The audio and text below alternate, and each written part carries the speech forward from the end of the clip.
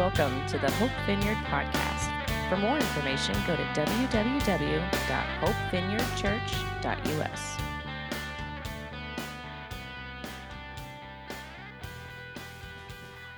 We have been journeying through the Gospel of John, and we have been recognized that John is trying to help his readers experience Jesus' life. So it's not just a story about Jesus, it's a story about Jesus' life, and his goal is that we would have this life in us, that we would have such an experience and understanding of Jesus through this that we would begin to see how Jesus is living in and growing and moving in us. We are coming toward the end of Jesus' life, actually, and this morning, as in our message, Jesus is prepared or had the third Passover since we've been reading through the gospel. This is the third Passover that he's actually talking about, and he's just had this Passover meal prepared, and he's getting ready to have a very intimate meal with his disciples, in which he'll just finish up some of his teaching and trying to help them understand what he's all about. We're going to be reading from chapters 13 and 14 in the book of John. So if you'd like to open to those, it's on page 826 in the blue Bibles and on page 822 in the brown Bibles, or you can look those up in your phones or just listen along as well. Or if you have your own Bibles, you can use those too. And before we get started, let's pray. So, Father, we just welcome and invite your presence here this morning. I ask that your Spirit would guide this. I ask that you would lead us into truth and that you would continue to live in us. In Jesus' name I pray. Amen. All right, so let's begin reading chapter 13. Before the Passover celebration, Jesus knew that his hour had come to leave this world and return to his Father. He had loved his disciples during his ministry on earth, and now he loved them to the very end. It was time for supper, and the devil had already prompted Judas, son of Simon Iscariot, to betray Jesus. Jesus knew that his Father had given him authority over everything and that he had come from God and would return to God. So he got up from the table, took off his robe, wrapped a towel around his waist, and poured water into a basin. Then he began to wash his disciples' feet, drying them with the towel he had around them. I like how John qualified this sentence. He said Jesus knew his authority. He knew that he had come from God. And John could have finished the sentence in any way. So then he, started shooting lightning bolts out of any, and getting rid of all his enemies. But he didn't. He said he knew his authority and that he'd come from God. So he took off his robe and began to wash the disciples' feet. When Jesus came to Simon Peter, Peter said to him, "Lord, are you going to wash my feet?" Jesus replied, "You don't understand now what I'm doing, but someday you will." "No," Peter protested, "you will never wash my feet." Jesus replied, "Unless I wash you, you won't belong to me." Simon Peter exclaimed, "Then wash my hands and my head as well, Lord, not just my feet." Jesus replied, "A person who is bathed all over does not need to wash except for the feet to be entirely clean. And you disciples are clean, but not all of you." For Jesus knew who would betray him. That is what he meant when he said, "Not all of you are clean." After washing their feet, he put on his robe again and sat down and asked, "Do you understand what I was doing? You call me teacher and Lord, and you are right, because that's what I am. And since I, your Lord and teacher, have washed your feet, you ought to wash each other's feet. I have given you an example to follow. Do it as I have done to you. I tell you the truth, slaves are not greater than their master, nor is the messenger more important than the one who sends the message. Now that you know these things, God will bless you for doing them." In these ancient times, the followers of a teacher would try to do everything the teacher did. they would try to, they would talk like him. They would get his phrases. They would emulate any of the special, behaviors that he did, just maybe so that they could glean their insight from them as well. They tried to live as much like their teacher as possible so that they could become full representatives of their teacher. It's said that even in a court of law, someone could stand in their teacher's place to give information, because it would be almost the same as having the teacher there themselves. And so Jesus, it was expected that Jesus' disciples would try to be like their teacher. But very rarely would you see a teacher take this lowly position. Even a humble teacher would not take this lowly of a position. This was a position where even if someone had showered and bathed and been relatively clean, they were walking through these streets and with sandals that were open-toed, and they were walking through streets that lots of horses have been on. And sometimes depending on where you've walked, people are throwing chamber pot refuse out to the windows. And so this is not a very a position that somebody would really volunteer to do. And so usually the lowest of the servants would be in charge of washing people's feet as they came in to a dinner, just to get it, make so it was somewhat sanitary, so they didn't bring in things that were, could cause issues for their food and everything else, and defile the houses. And yet Jesus took this position. Even as the Lord and teacher, the one who had all great wisdom, he took this lowly position and said, and this is what I want you to do. I want you to keep on doing this for each other. Now, some people have made feet washing a sacrament, and that's fine. We don't consider it as a sacrament here, like that we have to keep on doing it. But the actual symbol, the symbol was of this, putting ourselves in a position to serve one another, doing what's good for not just for myself, but for the rest of the group.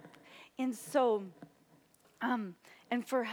continuing to show that kind of service to others as we go on in trying to represent Jesus. He could have, if he would have been like, and this is, I'm Lord Jesus, the Father blessed me, and now I'm going to shoot lightning bolts, then we'd all be shooting lightning bolts. But that's not what we're called to do. In verse 18, it continues, I'm not saying these things to all of you. I know the ones I have chosen, but this fulfills the scripture that says, the one who eats my food has turned against me. I tell you this beforehand so that when it happens, you will believe that I am the Messiah. I tell you the truth, anyone who welcomes my messenger is welcoming me, and anyone who welcomes me is welcoming my Father who sent me. Now Jesus was deeply troubled, and he exclaimed, I tell you the truth, one of you will betray me. So we see that John has a purpose for talking so much about this Jesus being aware of his betrayal. A lot of times if there was someone of great position and they had someone close to them betray them, then it would be assumed that person just didn't have a very good judge of character. And so they would think, well, we thought he was good, but obviously he wasn't good because he didn't have a good judge of character of who we picked to be around him.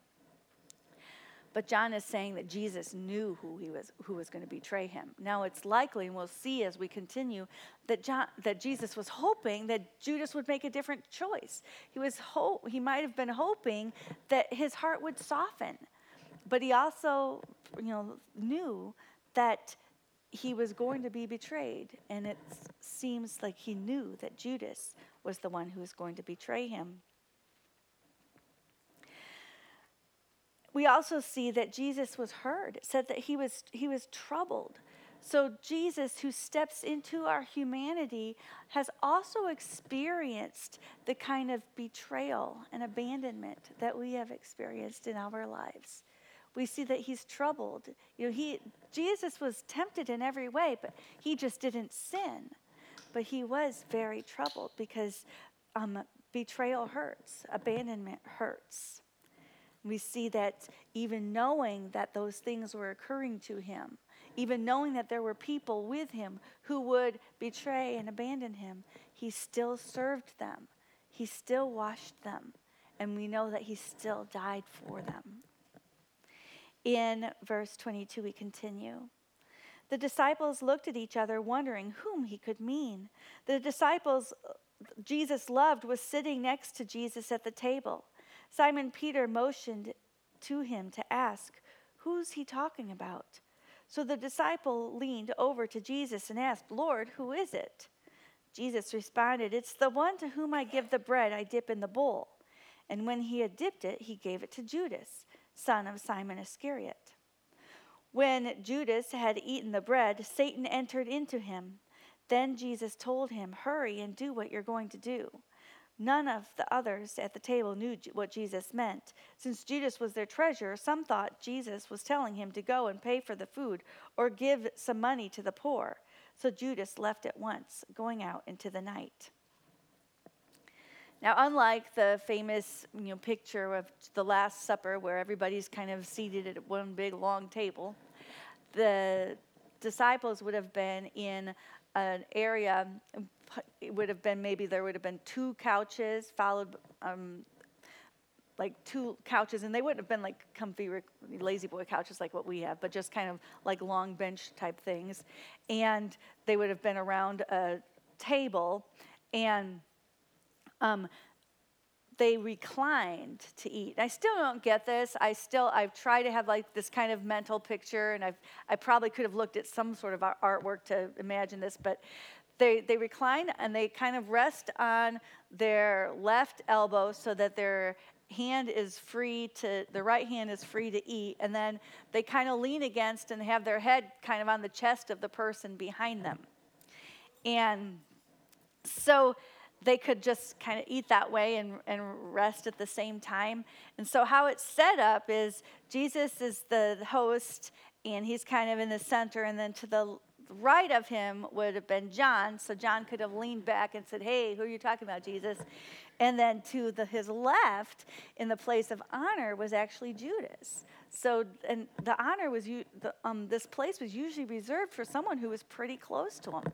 And so, even though it's mentioned quite often, the disciple that Jesus loved, and that Jesus spent a lot of time with Peter and James as well, we see from this that Judas must have been pretty close to Jesus. It wouldn't have been like, why is Jesus with Judas? Everybody knows Jesus doesn't like him. But Judas was close. This person who betrays him was close to him.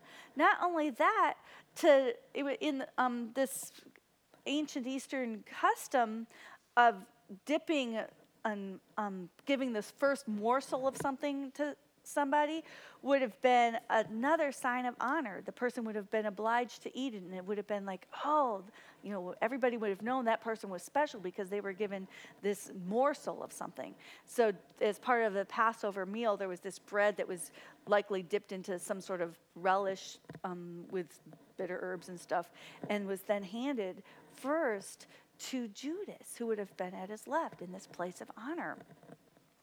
Now, when then Jesus said, go do what you're going to do, and nobody yet knows that Judas was going to betray Jesus, but Jesus did. Verse 31, we continue.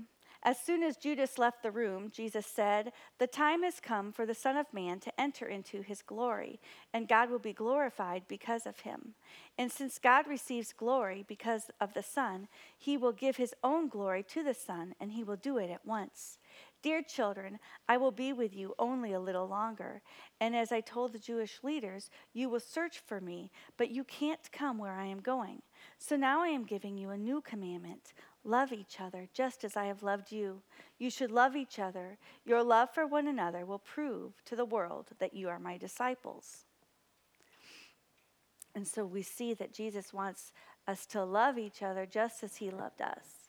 And what he loved us is He loved us by washing this our shame. He loved us. He showed by washing his disciples' feet that he loved us even in the dirtiest parts, even what would be shameful, even what, where no one else would touch it, Jesus touches it. Jesus lets us know that he loves us fully. And so when he's showing that is the thing that will continue to mark his disciples. Simon Peter asked, "Lord, where are you going?" And Jesus replied, "You can't go with me, but you will follow me later." "But why can't I come now, Lord?" he asked. "I'm ready to die for you." Jesus answered, "Die for me? I tell you the truth, Peter. Before the rooster crows tomorrow morning, you will deny me 3 times. You will deny 3 times that you even know me." So here Jesus is talking about another betrayal. Now Jesus knows that Peter loves him. And so he's not saying that you're not one of mine, but he knows that he's going to be betrayed again. And we see that he shows the same compassion for both Judas, who betrays him, and for Peter, who abandons him. He continues to love them both. In chapter 14, we'll continue. "Don't let your hearts be troubled. Trust in God and trust also in me." Now, this is a possible reference to the Psalms, because in the Psalms, over and over again, it says in Psalm 27:13, it says, "I believe that I shall see the goodness of the Lord in the land of the living." And in Psalm 141:8, it says, "But my eyes are toward thee, O Lord God. In thee I seek refuge." And so over and over, we see those who are followers of God, who want to serve God, seeking him in times of trouble. We see them saying, "But I turn to you, O God, I turn to you." And Jesus is expanding that now. He's saying, trust in God and trust also in me, because he's trying to enforce that he is the same as God. You can trust, you can continue to trust me. You can continue to trust God. In verse 2, "There is more than enough room in my Father's home. If it were not so, would I have told you that I am going to prepare a place for you? When everything is ready, I will come and get you, so that you will always be with me where I am, and you know the way where I'm going." And so we see that faith in him, faith in Jesus, putting our trust in God is what is helping us to go to the place that Jesus is going. Verse 5, "No, we don't know," Thomas said. "We have no idea where you're going, so how can we know the way?" In verse 6, it says, "But Jesus told him, 'I am the way, the truth, and the life. No one can come to the Father except through me. If you had really known me, you would know who my Father is. From now on, you do know him and have seen him.'" We see that even when we ask a silly question, that Jesus responds. And this is one of the commentators pointed out that when this would have been a doubtful question, after many, many experiences with Jesus, we still don't know what he's saying or what he's doing. And yet, this is one of the most profound answers that Jesus has given in the Bible. He says, "I am the way, the truth, and the life." Now, these would have been, this sentence would have encompassed 3 of the main themes in Jewish understanding of God. Because over and over in Scripture,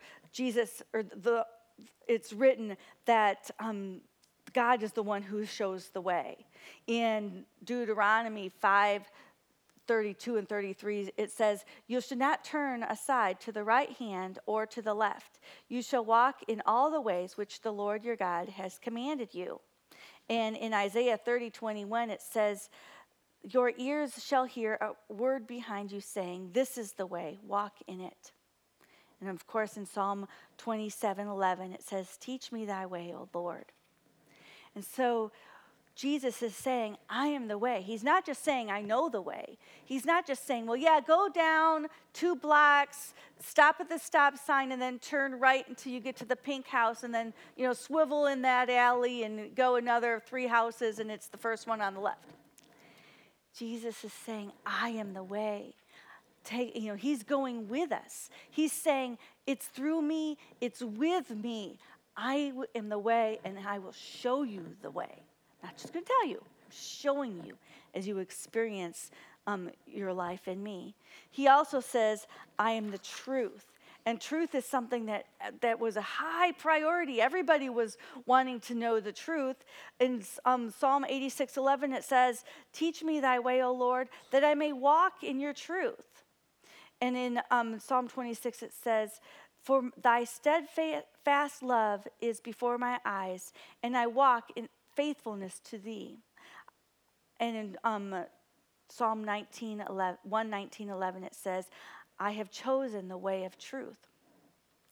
And so by Jesus being the truth, not just knowing the truth or telling the truth, but living the truth, being the truth, it's Jesus. And as we have him in us, we can walk in that truth. He says, I am the life. In Proverbs 6:23, it says, the commandment is a lamp, and the teaching is a light, and the reproofs of discipline are a way of life.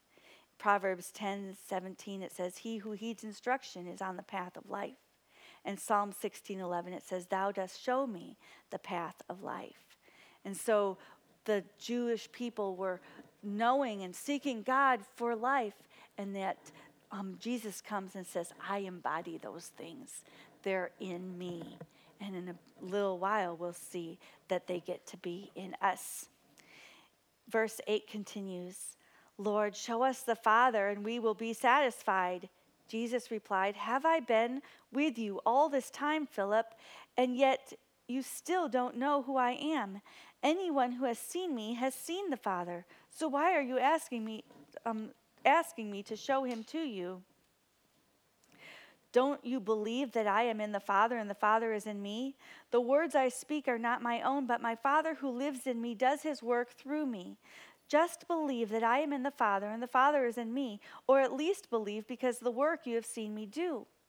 And so Jesus is saying the Father is embodied in me. That if you see me, you see the Father. And this just wipes out a lot of the mistakes that came from what the people, the Old Testament understanding of God. A lot of the Pharisees and the Sadducees and the religious leaders were looking for this vengeful God to come and wipe out all of his enemies. And yet Jesus is showing us that he's not like that. That his enemies are in the spirit realm and he hates evil, but he loves people and Jesus loves people. And he's saying that you have just seen me wash your feet, you saw the Father. You have seen me, live this life and not succumb to temptation. You have seen the Father. So the Father put himself in a human body in a position to be tempted by those who he cast out of heaven. He has experienced what it's like to be in this world, what it's like to have the powers of darkness against us. The Father has been in Jesus. His character is not separate from the character of Jesus. We see that he is kind and he is loving and he is caring. He is intimate. And we see that he not only sent his son to the cross, he experienced the cross. Because we have seen Jesus, and through Jesus we have seen the Father. And we have seen the Father's character in his heart. And so this is a huge, this was an interesting revelation to me years ago, because I always thought, well, like the Father was kind of mean. when I was a kid, I didn't really pray to God the Father. I knew about the God the Father, and I knew that they were three in one, but I also knew that he was kind of moody, and I didn't want to get on his bad side. And if I really, really wanted something, I would pray to Jesus because Jesus was nice. And what Jesus is saying is that when you've seen me, you've seen the Father. And so when there's discrepancy between Jesus and the Father, between the Old Testament and the New Testament, it's not on God's part. It's because, like I shared when we talked through, when we began to teach on Genesis, is that the Hebrew people were having increased revelation of who God was, of who this person, of who this being, this person, what this being, I don't know, amazing creator was. And in Jesus, he was fully realized. And then, this is one of my favorite parts. In verse 12, it says, I tell you the truth, anyone who believes in me will do the same works I have done and even greater works, because I am going to be with the Father. You can ask for anything in my name, and I will do it, so that the Son can bring glory to the Father. Yes, ask me for anything in my name, and I will do it. And so Jesus is saying, believe that I'm with the Father, and that the Father is in me, not only from the words I speak, but from the work that I do. And then he's saying, and you get to do this work too. You get to do this same work. And you can ask me in my name, which means not just like I want what I want, and I'm going to ask Jesus in his name because his name is like abracadabra. It's like a magic name. No. We get to, when we are asking in his name, we are asking because he has shown us what his will is. And so as we align up our will and our ways, and we are transformed by Jesus, we can ask for his thing that he wants in his will in his name. And he's going to keep on teaching us how to do that. And the works of Jesus weren't just to prove that Jesus was real. And they weren't just like to prove the disciples were real. They continue on. We get to continue doing this stuff. And to say, it's not saying that Jesus didn't do great things. He did great things, but by saying the same and greater things, it meant that Jesus' ministry was pretty limited to Israel or like in Palestine, that area. And then when people continued to carry on and continue to expand the kingdom of God, Christianity and the message and the gospel of the kingdom has spread all over the world. And so we're expanding it even greater than Jesus did in his life on earth, because his life remains in us. And we can expect people to be healed. And healings continue. And we can expect people to be rescued from the enemy so that they will be saved into heaven. But they can also experience kingdom life on this earth. And we can expect people to be delivered from Satan. And we can expect people to be raised from the dead. Because we have been told by Jesus, our teacher and our Lord, that we can do the same and greater works than he has done. In verse 15, it says, if you love me, obey my commandments, and I will ask that the Father, and he will give you another advocate who will never leave you. He is the Holy Spirit who leads you in truth. And so we love him and we obey his commandments. And he just told us his commandment, love one another. Love is his commandments. And then he will give us another advocate. And this word that's translated advocate is in Greek, it's called parakletos. And it's actually, it cannot be translated into just one word. Advocate is one good translation for it. Advocate means someone who's called to plead a cause of someone who's under charge in a serious issue. And so he will plead his cause. He will plead our cause. He will defend us. the word parakletos can also mean a witness who is to give witness in a court of in someone's favor. So can be a witness to that person or to the truth of that person's testimony. It can also mean an expert. I like this one. Parakletos might be an expert who's called to give advice in some different situations, and he might be called in like to a group of soldiers or a company of soldiers who are depressed and dispirited, to put new courage into them. I like that. I like that the Parakletos, the Holy Spirit, can come in when we are feeling distressed and overwhelmed to put new courage in us. Comforter is a really good translation. Wycliffe was one of the first people to translate, if you've heard of a Wycliffe Bible, to first person to use this as a comforter.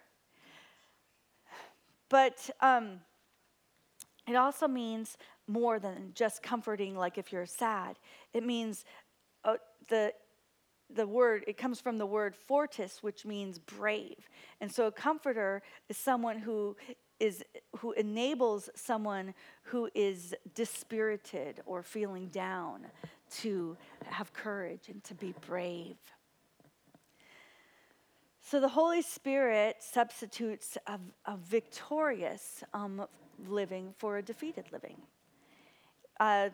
William Barclay says this: so what Jesus is saying is, I'm setting you a hard task, and I'm sending you out on a very difficult engagement, but I am going to send you someone, the Parakletos, who will guide you to what to do, enable you to do it. Let's keep going. The world cannot receive him because it isn't looking for him and doesn't recognize him. But you know him because he lives with you now and later will be in you. So Jesus is saying the world didn't get it. Those who are of this world, those who are following the ruler of this world and their own ways, don't get it. But you have seen me and you know me because I'm with you. And I will be with you because he's sending us that Parakletos, the Holy Spirit, to be in us. So he's telling his disciples, I'm with you, and I'm going to be with you again because I'm going to be in you. How amazing is that? Verse 18, no, I will not abandon you as orphans. I will come to you. Soon the world will no longer see me, but you will see me. Since I live, you also will live. When I am raised to life again, you will know that I am in my Father, and you are in me, and I am in you. Those who accept my commandments and obey them are the ones who love me. And because they love me, my Father will love them, and I will love them and reveal myself to each of them. Judas, not Judas Iscariot, the other Judas by that name, said to him, Lord, why are you going to reveal yourself only to us and not to the world at large? Jesus replied, all who love me will do what I say. My Father will love them, and we will come and make our home with each of them. Anyone who doesn't love me will not obey me. And remember, my words are not my own. What I am telling you is from the Father who sent me, and I am telling you these things while I am still with you. But when the Father sends the Advocate as my representative, that is, the Holy Spirit, he will teach you everything and will remind you of everything I have told you. So we have the Holy Spirit in us.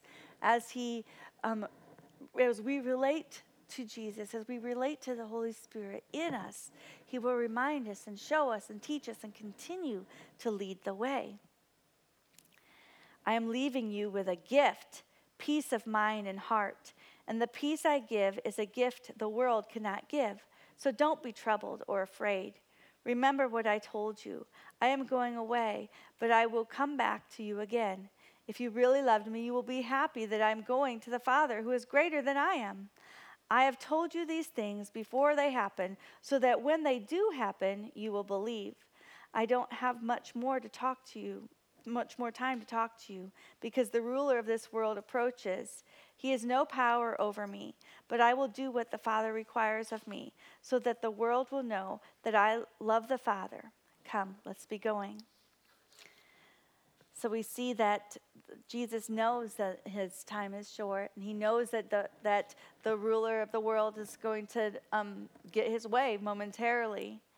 John, again, doesn't want us to think that this is a surprise, that Jesus didn't know that he was going to his death. He's been telling his disciples, that's what I'm doing.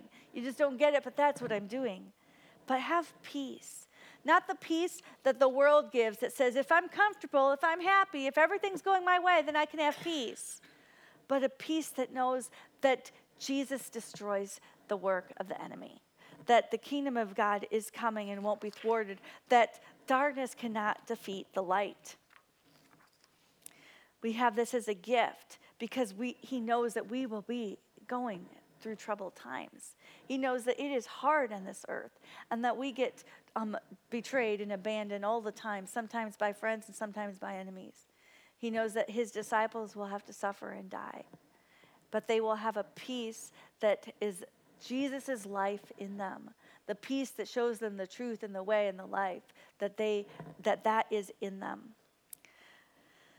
So each week as I've been preaching, I've tried to sum up what the theology is. The theology is that Jesus is in us because he's given us his Holy Spirit. And I've also tried to show you how that has been illustrated in practical sense by practical characters in the story. And today, the practical character in the story is Jesus.